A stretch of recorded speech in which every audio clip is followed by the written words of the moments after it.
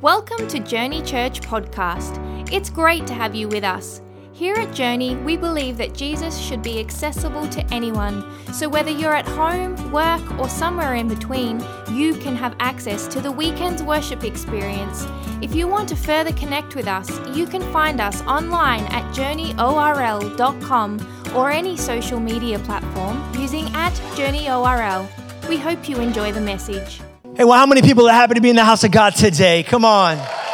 Yeah. So glad that you're here. If we haven't had the opportunity to meet yet, my name is JJ, and alongside my wife Liz and I, we have the honor of being one of the pastors here at Journey Church, and we are so pumped for what God is doing in our community. I feel the need to be really loud right now. I feel the need to always welcome our first-time guests. February has been such an amazing season for our church. It seems like every Sunday there's more and more people who are visiting for the first time. And so if that's you today, I know we already did this, but I just want to say, if you're looking for a church, look no further. We are so glad that you're here. Welcome home. Journey Church, would you help us welcome them one more time? Come on. Yeah. Thank you we just got one question. Where you been? I mean, God's been doing some stuff. No, we're actually really humbled and excited about all the growth that we've been seeing, and also excited about how the team's been stepping up. I mentioned last Sunday, that because of the growth in our church, we've been needing some more small group leaders and people to lead and pastor and walk with people. And I actually had one person in our church, and I don't really promote small groups from the stage like a particular group, but I want to let this one out of the bag, let you know. We have a certified Christian counselor who's here at our church, and he said, I love psychology, but I also love Christianity, and I want to do something for my local church that's going to be able to bridge those two together.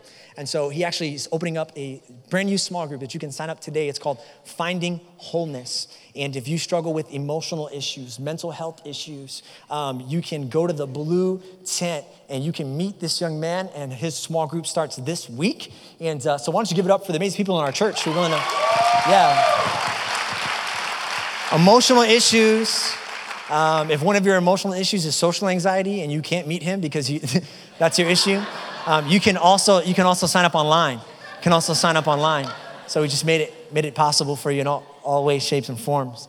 I want to just echo what Pastor Jenny said. We've got a pop-up church coming up here in Waterford Lakes. We're excited about that, and we really need some help. We need people serving. We need people, hanging out with the kids, raising up world changers. If you don't like kids, we could use you holding signs, waving at people. If you don't like people, I don't know what to do with you. Keep coming to church, I guess, and maybe God will shift that in your life. You can sign up at the Blue Tent. We'd love for you to be a part of that as well. And let me just say really quickly, you're going to hear a lot about this in the next 6 months.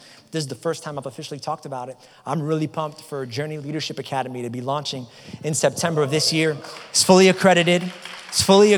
You can apply for Pell Grants. You can apply for all the stuff the government gives out for you to apply to any local college.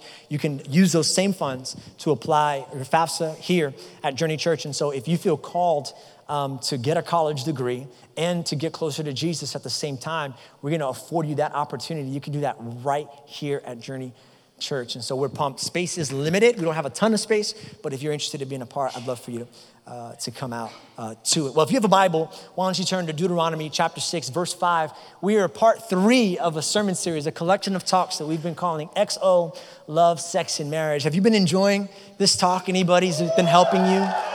Good to know. Anybody find somebody in this sermon series? No? Okay.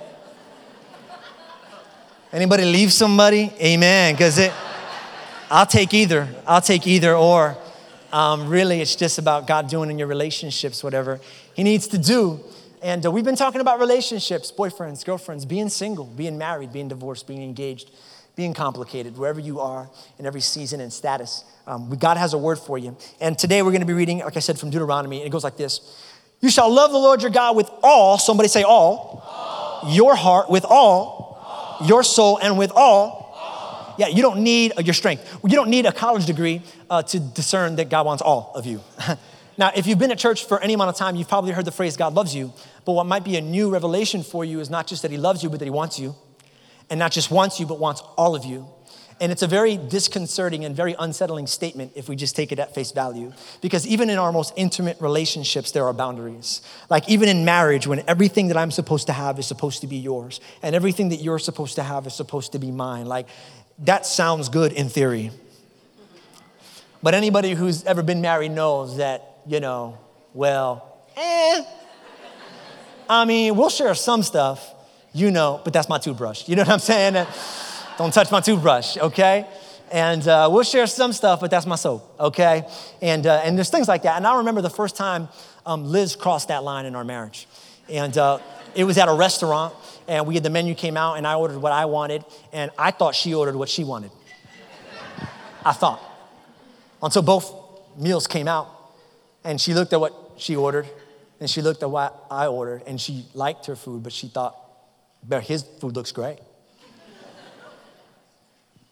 Now, this is a point of contention here. I know that some people are on one side of the fence on this and some people on the other, but what she did next was the very first fight of our marriage ever. She took her fork and proceeded to stab the chicken on my plate. And she didn't just stab it. She had the audacity to stab it, get her knife, cut it. She just all up in my business, just eating what I ordered. I'm like, whoa, what are you doing right now? Okay, this is an entree, not a sampler, an entree, okay? It's called an entree, not your tray, my tray, entree. If you wanted it, you should have ordered it. It's what I ordered, it's what I wanted. Now just be honest, okay? I need to know who I'm ministering to today because it helps some people. Raise your hand if you're married and you think that's okay to do. Like you're married, oh my God. Listen, at the end of the service, we're going to offer you an opportunity to give your lives to Jesus and save them. It's not cool. It's not okay. If you wanted it, you should have ordered it. And when I asked her, why'd you do that? She goes, well, I just grew up in a home where everything was everybody's. Well, not here. Okay. We need some boundaries. Boundaries can actually be really healthy for a relationship. How many people know that? It's good to have boundaries. If you're a married couple, you should have some boundaries between, being a married couple and having kids. Like the kids need to know. Like when the door's locked, don't knock. Just saying. Mom and dad are busy. Worshiping. You need to have some boundaries with your friends, There's some things we can talk about, some things we can't talk about. There's times to call me. There's times you can't call. If you're newlywed, you need to have some boundaries with your in-laws. Don't say amen too hard now, okay? I love my father-in-law. He's a servant. He will do anything for you at any time. 3 a.m, you need something, he will get it done for you. He's that kind of guy. He's the kind of guy that'll come mow your lawn, but you didn't ask him to. Which I really appreciated, except the time that he came to do it, I was in my drawers. And so I was like, hey, man, I love you. You're a servant, but, just call, bro. Just call. I appreciate you. I mean, I'm not going to cut it. I guess somebody has to cut it, so I'm really grateful that you're here. But boundaries are helpful. The truth is that every relationship in your life gets better with boundaries. There's only one relationship in your life that actually gets worse with boundaries, and that's your relationship with God. With God, there should actually be no boundaries, and the more boundaries you set up, the worse your relationship gets. I want to prove that to you by sharing not just a story, but the most embarrassing story of anything that has happened to me in the last 2 to 3 years of my life. Are you ready? I've only told this story to 2 other people before in the 9:15 service. But you guys are special. I'm going to tell you the whole story, okay? So I go into the doctor's, I go to get checked up, all right? And while I'm there, you know how sometimes the nurse, he or she comes out and does all the preliminary stuff. So the nurse is doing the preliminary stuff with me and, the blood pressure and the height and the pulse and all that. And it's all good. And as I'm hearing her speak, I'm hearing her accent. And I hear that she's from up north, which is, I'm always looking for an opportunity to just love on people. I always used to look for an opportunity to share the gospel with people. Now I just look for an opportunity to love on people because I'm understanding that the gospel comes through love. And so it's not so much about me forcing Jesus down their throat, but showing them that there's a God that lives inside of me who's real and alive. So I just wanted to love on her. And I was like, hey, it sounds like you're from up north. She's like, yeah, I'm from Connecticut. And I'm like, oh, that's so cool. Like, I know people in Connecticut. Guys, we went to the same church. We had the same pastor. I'm pretty sure, I think we might be related. And then as the connections are starting to develop, I'm like, hey, this is so cool. Hey, I got a church in Winter Park. She's like, you're a pastor? I'm like, yeah, everybody's surprised when I say that. Man, I'm a pastor. You should come check it out. Do you love it? She's like, I got kids. Are they going to love it? I'm like, they're going to love it. We got the best youth ministry in the world. And JYE up there. And so all our teenagers have been joining us on the, give it up for our teenagers. They're up there right now. Yeah. So she was like, man, that's awesome. I'm going to come visit. I was like, dope. Awesome. And then the doctor came in. And the doctor proceeded to do his checkups. And then at a point in the checkup, he said, okay, we're almost done. I said, cool. He said, now, I just need you to drop your pants. I was like, I'm looking at the girl that I just bonded with, who is no longer a stranger now. It's different when you don't know them, you know what I'm saying? This is like a person, like we've connected, like you don't want to see your pastor like that, you know what I'm saying? I'm there, and I'm like, do we have to? He's like, yeah, you have to. I'm like, I'm not trying to make eye contact, you know? And so I do what I could do with one hand, you know, I pull it down, and with the other hand, I'm like, can you tell from there? I think I'm good there, doc, you know? And he's like, no, I got to see it. He goes, I know it's uncomfortable to uncover, but here's what he was kind of saying. What's hidden can't be healed.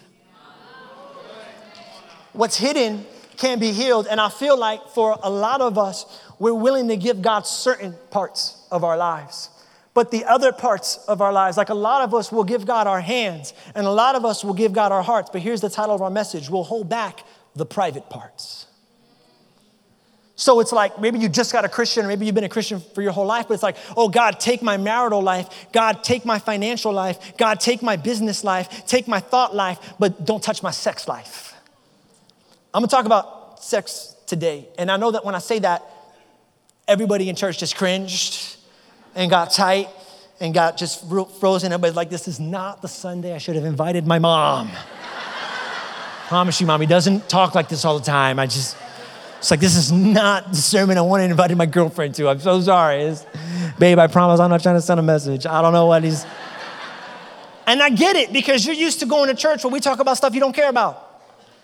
Like the symbolism of the dragon and the fourth trumpet in the book of Revelations. Like, that's what we want, right? We want to pontificate upon theory and all these cool, revelation things. But how about we talk about stuff that we're really going through? How about we talk about stuff that like real life, like that we're actually handling? How about that? Because you know what the fact of the matter is? If I was to talk about alcoholism, maybe 10% of you guys would relate. If I were to talk about comparison, maybe 70% of you guys will relate. But 100% of the people in this room today are sexual beings. And we got to talk about it. Because it's the things that we're struggling with, okay? All right? And somebody's like, well, I got my kid in here today. Well, we have Journey kids. You should have. Just kidding. It's not going to be vulgar or anything like that. Don't worry. I'm glad they're here. They're going to hear about this in a biblical way, because no one ever told me about this. Like, the church is being quiet on one of the most major issues that we're going through right now. 36% of the internet is porn. 1 out of every 4 searches on Google are sexual in nature. 1 out of every 10 children will be sexually abused before the age of 18. And the number 1 cause for divorce is infidelity. Can somebody please talk about this? Because I never heard about it in church. In church, they wouldn't talk about it. This is the only thing they told you about sex in church. Don't do it. Sex is bad. Sex is dirty. Sex is filthy. Save it for your wife.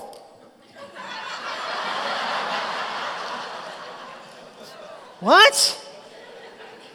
That's the only thing we're gonna talk about. And it didn't hit me until years later that the reason why they didn't talk about it is because they were all struggling with it. And you can't describe the sun if you've never left the cave. And so I want to share with you today, because I know this is what we're wrestling with. I know this is what we're going with. And I'm sorry, I know it's going to make some people feel uncomfortable. We got to do it, because there's a husband in this room right now who is struggling with pornography and can't love their wife the way they're supposed to because their brain is scarred with these images. There's a wife in this room right now who can't let her husband touch her, because when he touches her, she shrivels with anxiety because she's not thinking about her husband. She's thinking about that person who mistreated her and abused the family's trust in the summer of 1989 when they took advantage of her. There's a single person in here right now who's trying to live their Bible app out, but they're having trouble because every time they read their Bible app, their Tinder app is sending them notifications. There are people here right now, there are teenagers right here going through puberty. Come on, somebody. And there are married people in this room right now who have not been intimate in 3 or 4 months. And we got to talk about it. Can we talk about it? Okay, so God wants all the parts, all the private parts. And I'll tell you the parts that he wants. The first thing he wants is the shameful parts. He wants the shameful parts. It's crazy to me how we all shriveled and cringed when I said the word sex in church. Like, it was God's idea. Like, he's the one who created it. Why do we get so weird talking about it? Like, sex is good. I thought so. I thought if I'd ever get an amen in church, it'd be when I said that. I said sex is good. Amen. Single people are like, I mean, that's what they say. I wouldn't know, but that's what they tell me. It's good. Listen, when God made Adam and Eve, he said, be fruitful and multiply, and he wasn't talking about agriculture. When God made Adam and Eve, after he made Eve, the Bible says that Adam looked at her and said, the first thing he said was, at last. At last. And then he said, bone of my bone and flesh of my flesh. In the Old Testament, that's the first time we ever see poetry. You see it a lot in Psalms, but it's the first time we see a poetic literary form in the Old Testament. It's right there, bone of my bone and flesh of my flesh. In other words, the first love song ever written was by Adam. He was saying, your body came out of my body, baby. Come on, if you know that reference, you just got saved. You know what I mean? You just got saved. He was excited about it. Listen, I'm making humor and I'm making it fun because I just want you to know that sex was designed to be pleasurable and enjoyable. So why is something so good make us feel so shamed? Because chances are we were introduced to it in an inappropriate way at a young age. I took my boy Zane to Buca de Beppo. You guys know this restaurant? We went for my mother-in-law's, my mom's birthday. And we went there, and as we were there, I took him to the restroom. And I forgot that the restrooms are like super inappropriate at Buca de Beppo. Like they got pictures of women and all this stuff. And so Zane is washing his hands in the sink. He looks up, and there's a picture of a woman in her underwear. And without me saying a word, like I didn't even see it. Without me saying a word, he's like, ah! Straight, I'm not even lying. He just points, closes his eyes, and screams, ah! I'm like, what happened? He's like, I'm like, it's okay, Papi, it's okay. Thank God I was there, because in a moment, first off, who taught him that? He's 5, and he already knew it wasn't right. That he wasn't ready to at 5, because it's inside of us already. He felt guilt. Now, my job was to make sure that guilt didn't turn into shame. See, guilt and shame were different. The best way I can explain it as a parent is guilt says, I shouldn't have yelled at my kid. Shame says, I'm a bad parent. Guilt is an instance. Shame is an identity. And we got to be sure that the instances in our life don't speak to our identity in Christ. Listen, Paul said it this way. Romans chapter 7, verse 15. He said, I don't really understand myself. Somebody say amen. Amen. Amen. Paul, I can't get you on the other stuff, but I got you here. I don't really understand myself. I want to do what is right, but I don't do it. Instead, I do what I hate. Now, you can tell that there's some remorse. You can tell that there's some guilt in Paul's language. But notice Paul's emphasis. Do. He's talking about his actions, but he never lets guilt turn into to shame. Because just a few verses later, he says in chapter 8, just a few verses later, but therefore there is now no condemnation for those who are in Christ Jesus. Because through Christ Jesus, the law of the Spirit who gives life has set you free. You are free. You keep telling me about what you did. Paul's like, it doesn't matter what you did. What matters is who you belong to. And you belong to Jesus. You are in Christ. I sinned, but you are loved. I messed up, but you are forgiven. I made a mistake, but you are chosen. I shouldn't have been there. I shouldn't have seen it, but he still wants you. You got to understand that what you did is not who you are, somebody. Somebody is here at church today feeling so ashamed of what they've done, and you literally won't even allow God to love you because you feel like you don't deserve it. You keep looking at what you did, and God's like, what you did has been paid for on the cross. Now let's talk about who you are. That's a revelation for anybody who just became a Christian. I used to smoke 5 times a week, and now I smoke 2 times a week. Amen, progress. Who you're becoming. Because the truth is, all your sins have been forgiven. Now you just got to stick this thing out. And what changes us is not our discipline. We've tried that. It's failed. What changes us is the love of Christ. We just stay connected to him. And no condemnation, no shame. I'm going to keep working it out. Got to give him the shameful parts. And Zane was so upset because we got him a Nintendo Switch recently. And I put the Nintendo Switch really high on the mantle of my television. And I told him, don't touch it. And he thought I was being mean. I didn't want him to play with it. But I told him, don't touch it. And the reason why after I left, of course, he started climbing the chair. I went to go touch it. And the reason why he went to go touch it was because if you know anything about the Nintendo Switch, like it connects to the television, but also you could play it in your hand. And so he wanted to take it off the television to play it in his hand. Thank goodness my wife caught him while he was like climbing the chair. And I was like, don't do that. Put it there. He was so upset. Oh, Dad's going to be so mad. He's going to love me anymore. I'm like, what? He came up to me. He's like, Dad, I'm sorry. Don't be mad. Don't be mad, but I went to touch the thing and I'll take it and I'm sorry. And I'm like, bro, I will always love you. What are you talking about? And by the way, I didn't want you not to take it out of its place because I didn't want you to play with it. I want you to play with it, but I want you to play with it in the right place. And the reason why I put the Nintendo Switch up there is to preserve it. And the reason why I told you not to climb is to protect you. God has a safe place for sex. And you got to keep that passion in its place. And he put it in a safe place, listen, to preserve it and protect you.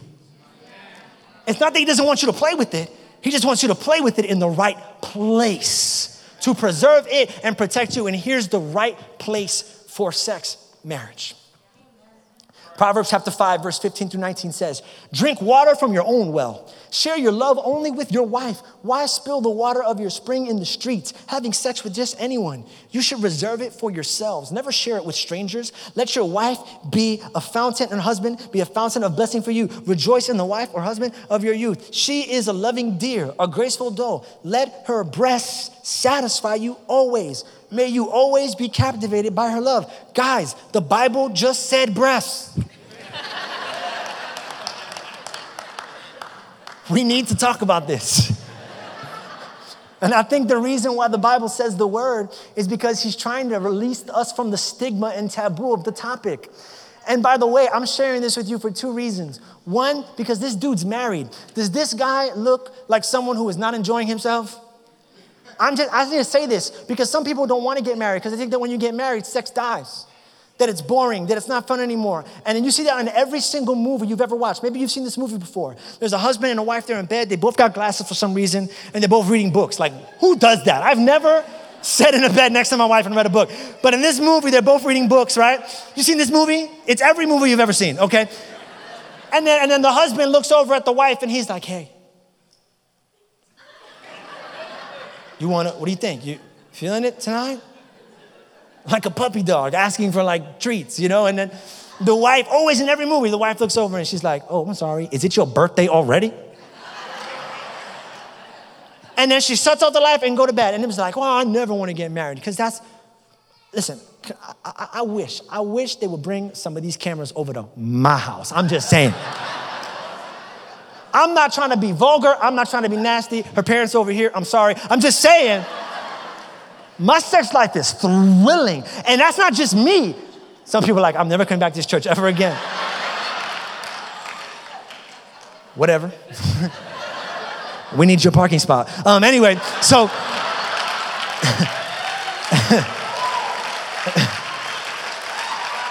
Here's what studies show. Studies show that sex is actually more pleasurable for married couples than one-night stands. Like, people who are not even Christian have said that. But we shouldn't even have to go to the stats for that. The Bible says it. The way you enjoy it the most. And the second reason I bring this up, listen, is because the moment I said sex should be reserved for marriage, shame swept over this building for some people. And you got to remember that the first thing I said is that God wants the shame. Don't let that shame in. Don't feel that way. This is not about you're a horrible person or no, forget about that. But maybe God is starting to touch on the guilt to switch something inside of you. So let me help you out. If you're single, wait. If it's already too late, that's fine. Listen, and you're in a relationship, stop. We'll say, well, it's hard because we live together. Maybe you should consider, this is hard, but maybe you should consider moving out. And you say, well, you just want us to break up. No, I want to save your relationship. Did you know, this is a secular study, did you know that couples who cohabitate before marriage are 50% more likely to divorce? I'm trying to help you. Well, it's complicated. We have a kid together. It's complicated. I can't live by myself because I don't make money. Fine. Come to me after service. I'll buy you an air mattress. We can set it up in the living room. Maybe we need to just separate. You can't move out, fine. But they sleep in different rooms. I'm just trying to help you. I didn't expect a lot of amens there. I get it. It's tough. It's hard, but it might be time. All right? If you're married, here's my advice for you. Do it.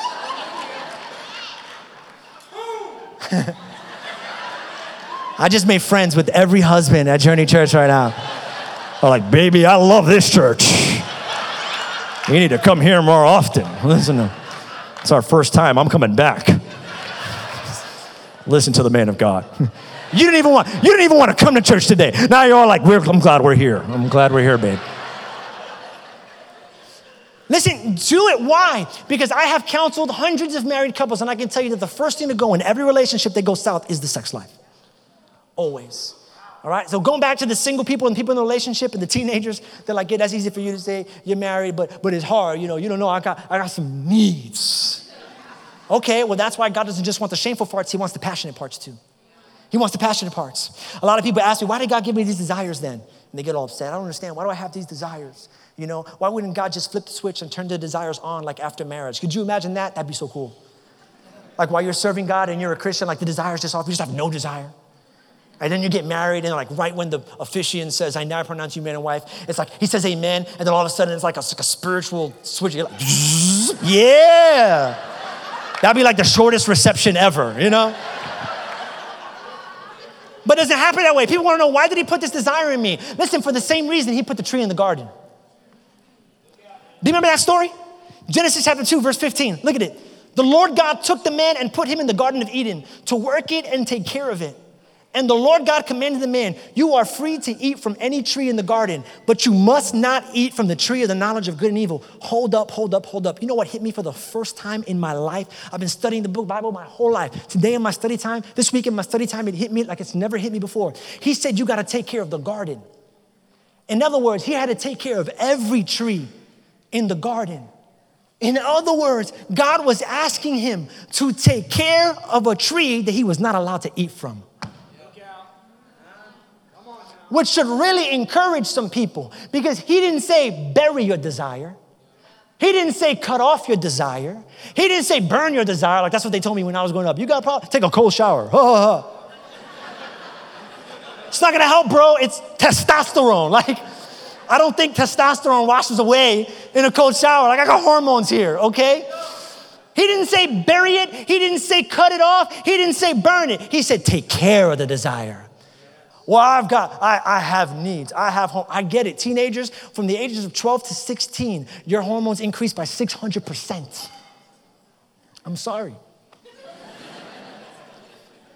But it's not about what you have. That's not what Genesis teaches us. Genesis teaches us it's not about what we have. It's about what we feed on. So it's not a fact that we have the desire. The question is, are you feeding the right desires? Because when feeding that desire is when we're not taking care of it the right way.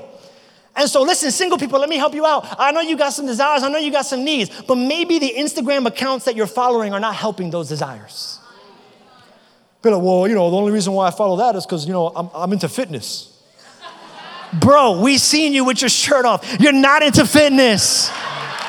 Don't even come at me with that. Like, come on, man. Come on, maybe that's not helping. Like, I know we got desires. Maybe we're feeding the wrong ones. Let me talk to husbands really quickly. Husbands, I appreciate the movies that you watch and the shows you watch and the magazines that you watch. I'm sure that's all good. But please understand that 90% of the women that you admire physically have been photoshopped. And your wife, no matter how many sit-ups, no matter how many beach body programs she submits to, is not going to ever look like that girl in the magazine. But if that's what you feed yourself, that becomes your desire, then your wife will no longer bring you pleasure. Wives, let me talk to you for a second. I know that your love language is romance and you want the sweetness of the guy to help you and bring you out. Can I just tell you, the date that he has planned for you is not going to be like the one on ABC's The Bachelor. They got a budget for that thing, okay? Homeboy's gonna bring you chocolates. Appreciate it, all right? But but if that's your standard, if that's what you're feeding yourself, are you with me today? If that's what you're feeding yourself, then that's gonna be your appetite, and the person you're married to can't fulfill that appetite. Liz, I know this, and because Liz, she just started working out now, and she's also doing this intermittent fasting, where she eats for 8 hours and doesn't eat for the rest of the hours, which, I don't know, 24 minus 8, you do the math, I'm a preacher, not a mathematician. And so she does that. And so she's just about lost as much weight as she can by abstaining, because it's not just about what you're not doing, it's about what you're also ingesting. So now she said, so it's been good. I've lost a lot of weight by not eating, but now I think I need to change the things I eat. For a second now, I've just been talking about the things we need to stop ingesting. But can I tell you, there are some things that we need to start ingesting? If you're single, let me help you. It's not that you starve yourself. It's that you feed your soul the right things. Feed your soul a small group. Feed your soul some worship music. Feed your soul a dream team. Get on a team. Feed your soul production. Feed your soul working with the Journey Kids. Feed your soul being a host and helping people find their seats. Feed your soul in the parking team. Feed your soul in Waterford Lakes. Feed your soul by getting involved and getting connected to God. If you're married, you got to feed your soul and feed your spouse. Husbands don't understand why their wives aren't turned on. I'm just trying to be intimate, but I'm not. But because, bro, she's not going to be turned on by you just laying naked on the couch when she comes out the shower. That might do it for you, but that's not doing it for her. You don't just got to feed your soul. You got to feed her. You got to serve her. My wife has told me on multiple occasions, the sexiest thing you could ever do for me is wash the dishes. That has changed the way I see chores. She's been gone all weekend. I told the boys, we are cleaning this house. When mom gets back, we are going all in. I gave each of them a toothbrush. I said, scrub the grout. It's going to be spotless. Why are we working like this, Dad? Because mom's coming home. Women, if you want to get your husband turned on, not much you need to do. It's probably already there. But I will tell you that his problem is not his sex drive. Men don't cheat because their sex drive isn't being met. Men cheat because their ego's not being met. Can I help somebody? He doesn't need to know that he has some place to, to release. He needs a place where he feels like a man. And you can help him by bigging his head up with the littlest things that he does. I'm telling you, husbands are real quiet because they're going to let me do this for them. Liz is so good at this. She speaks life into me over the stupidest stuff, and I love it. She comes home with the groceries. I put the thing on the trunk. I pull out 20 bags at one time. Ah! I look at her, lick my lips.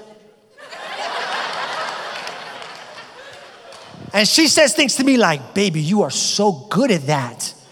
How do you do that? I'm like, it's the glutes, babe. It's the glutes. Do it that way. I'm serious. You got to speak life into him. The little things, you got to speak life into him. Speak hope into him. Speak strength into him. Feed him. He doesn't just want the passionate parts. He wants the connected parts. Deuteronomy 6 verse 5 says, you shall love the Lord your God with all your heart, with all your soul, with all your strength. Love is tripart. Heart, soul, strength. Here's one of the greatest lies you will ever hear. It is perpetuated by Christians and non-Christians sometimes, that sex is just physical. Lie.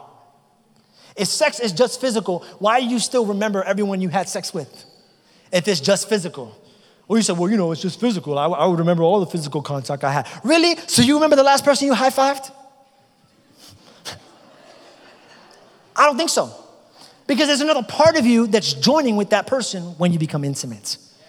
That's what the Bible says in 1 Corinthians 6:15. There's more to sex than mere skin on skin. Sex is as much spiritual mystery as physical fact. As written in Scripture, two become one.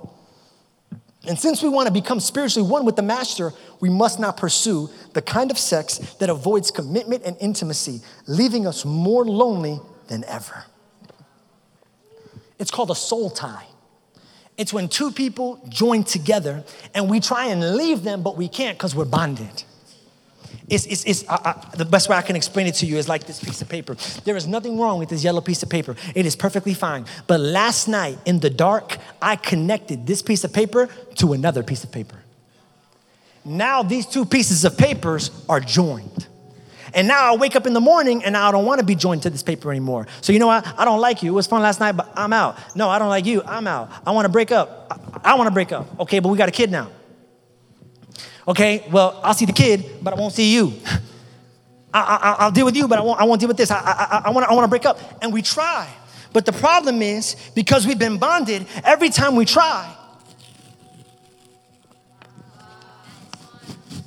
pieces of us are stuck. This is why, people, this is why you're having trouble fully loving that person you're trying to be with right now. Because how can you give someone all of yourself when there's still pieces of yourself attached to the last? How? You don't even have a whole heart to give. How can you? This is why it's so hard to leave that person who's no good for you, even though you need to know to leave them, because you're stuck. And the more you pull, the more it rips, and the more pain you endure, and the more you try and get away, the more it hurts, and there's just pieces of you all over the place. It's called a soul tie. And it feels hopeless, because by the time I'm in my 30s, I've got 8 pieces of me floating around somewhere. Well, good news is we got a guy named Jesus. This is what the Bible says in the same passage of Scripture. 1 Corinthians, same passage of Scripture. Paul says this. Here's the solution. 1 Corinthians 6:14. And God will raise us from the dead by his power, just as he raised our Lord from the dead. I was so confused when I first read this. I was like, this needs to be a separate chapter. Why is God combining resurrection with restoration? That makes no sense to me. Until you realize that early on in Christian history, it was actually considered a sin to get cremated and to spread your ashes. Weird, right? But the theologian at the time thought, if you really believe in the resurrection, how do you expect God to bring you back to life if all of your ashes are scattered all over the world? To which my first response is like, really?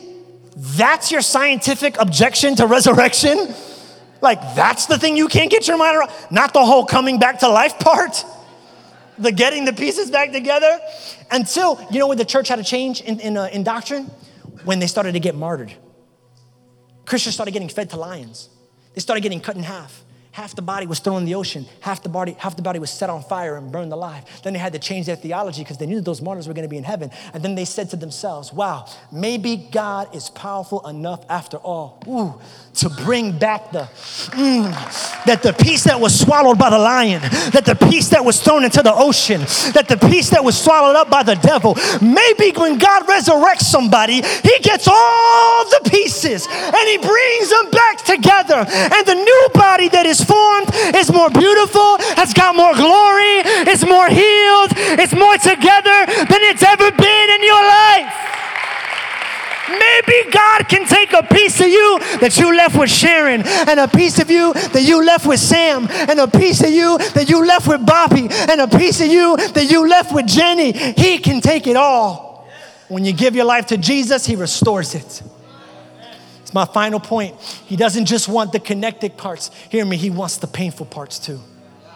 Here's what I love about God, our healer, Jehovah Rapha, our healer. Isaiah 53 verse 5, he was wounded. Somebody say wounded. For our transgressions. He was bruised for our iniquities. The chastisement for our peace was upon him, and by his stripes we are healed. A couple of thoughts on this passage. First off, he said that he can heal your piercings and your bruises. That's the thing. He said your wounds and your bruises. A wound is on the outside. And God says, I can heal you in a way where there won't be any evidence of what happened to you. Have you ever met somebody who got so transformed by Jesus that when they get around in a small group and they share their testimony, you're like, no, not you. That was a God who healed any evidence of pain. You don't even know it anymore. You mean you used to what?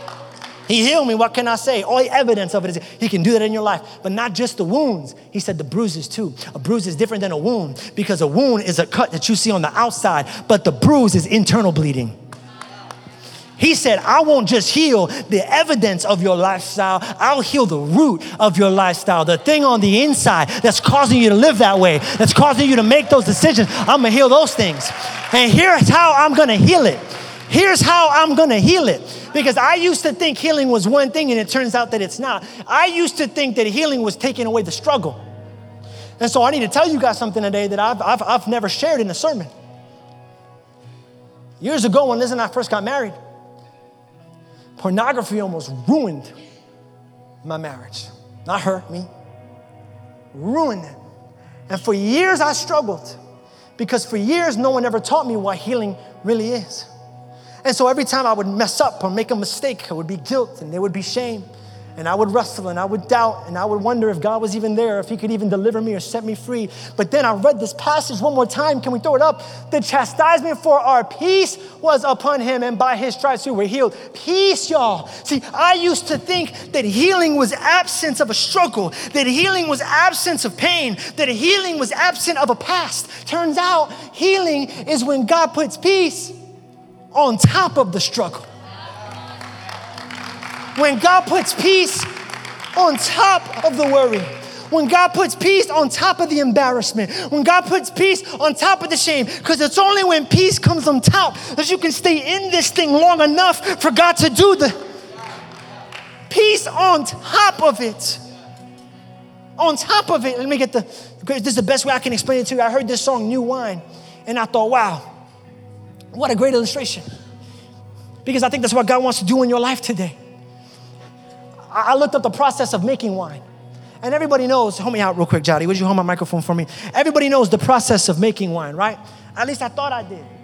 All I remembered, though, was that when you make wine, you got to crush the grapes. You remember that, right? Seen that part? And so when you make wine, you crush it, right? Crush the grapes.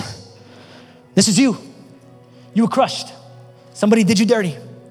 Somebody you were intimate with cheated on you.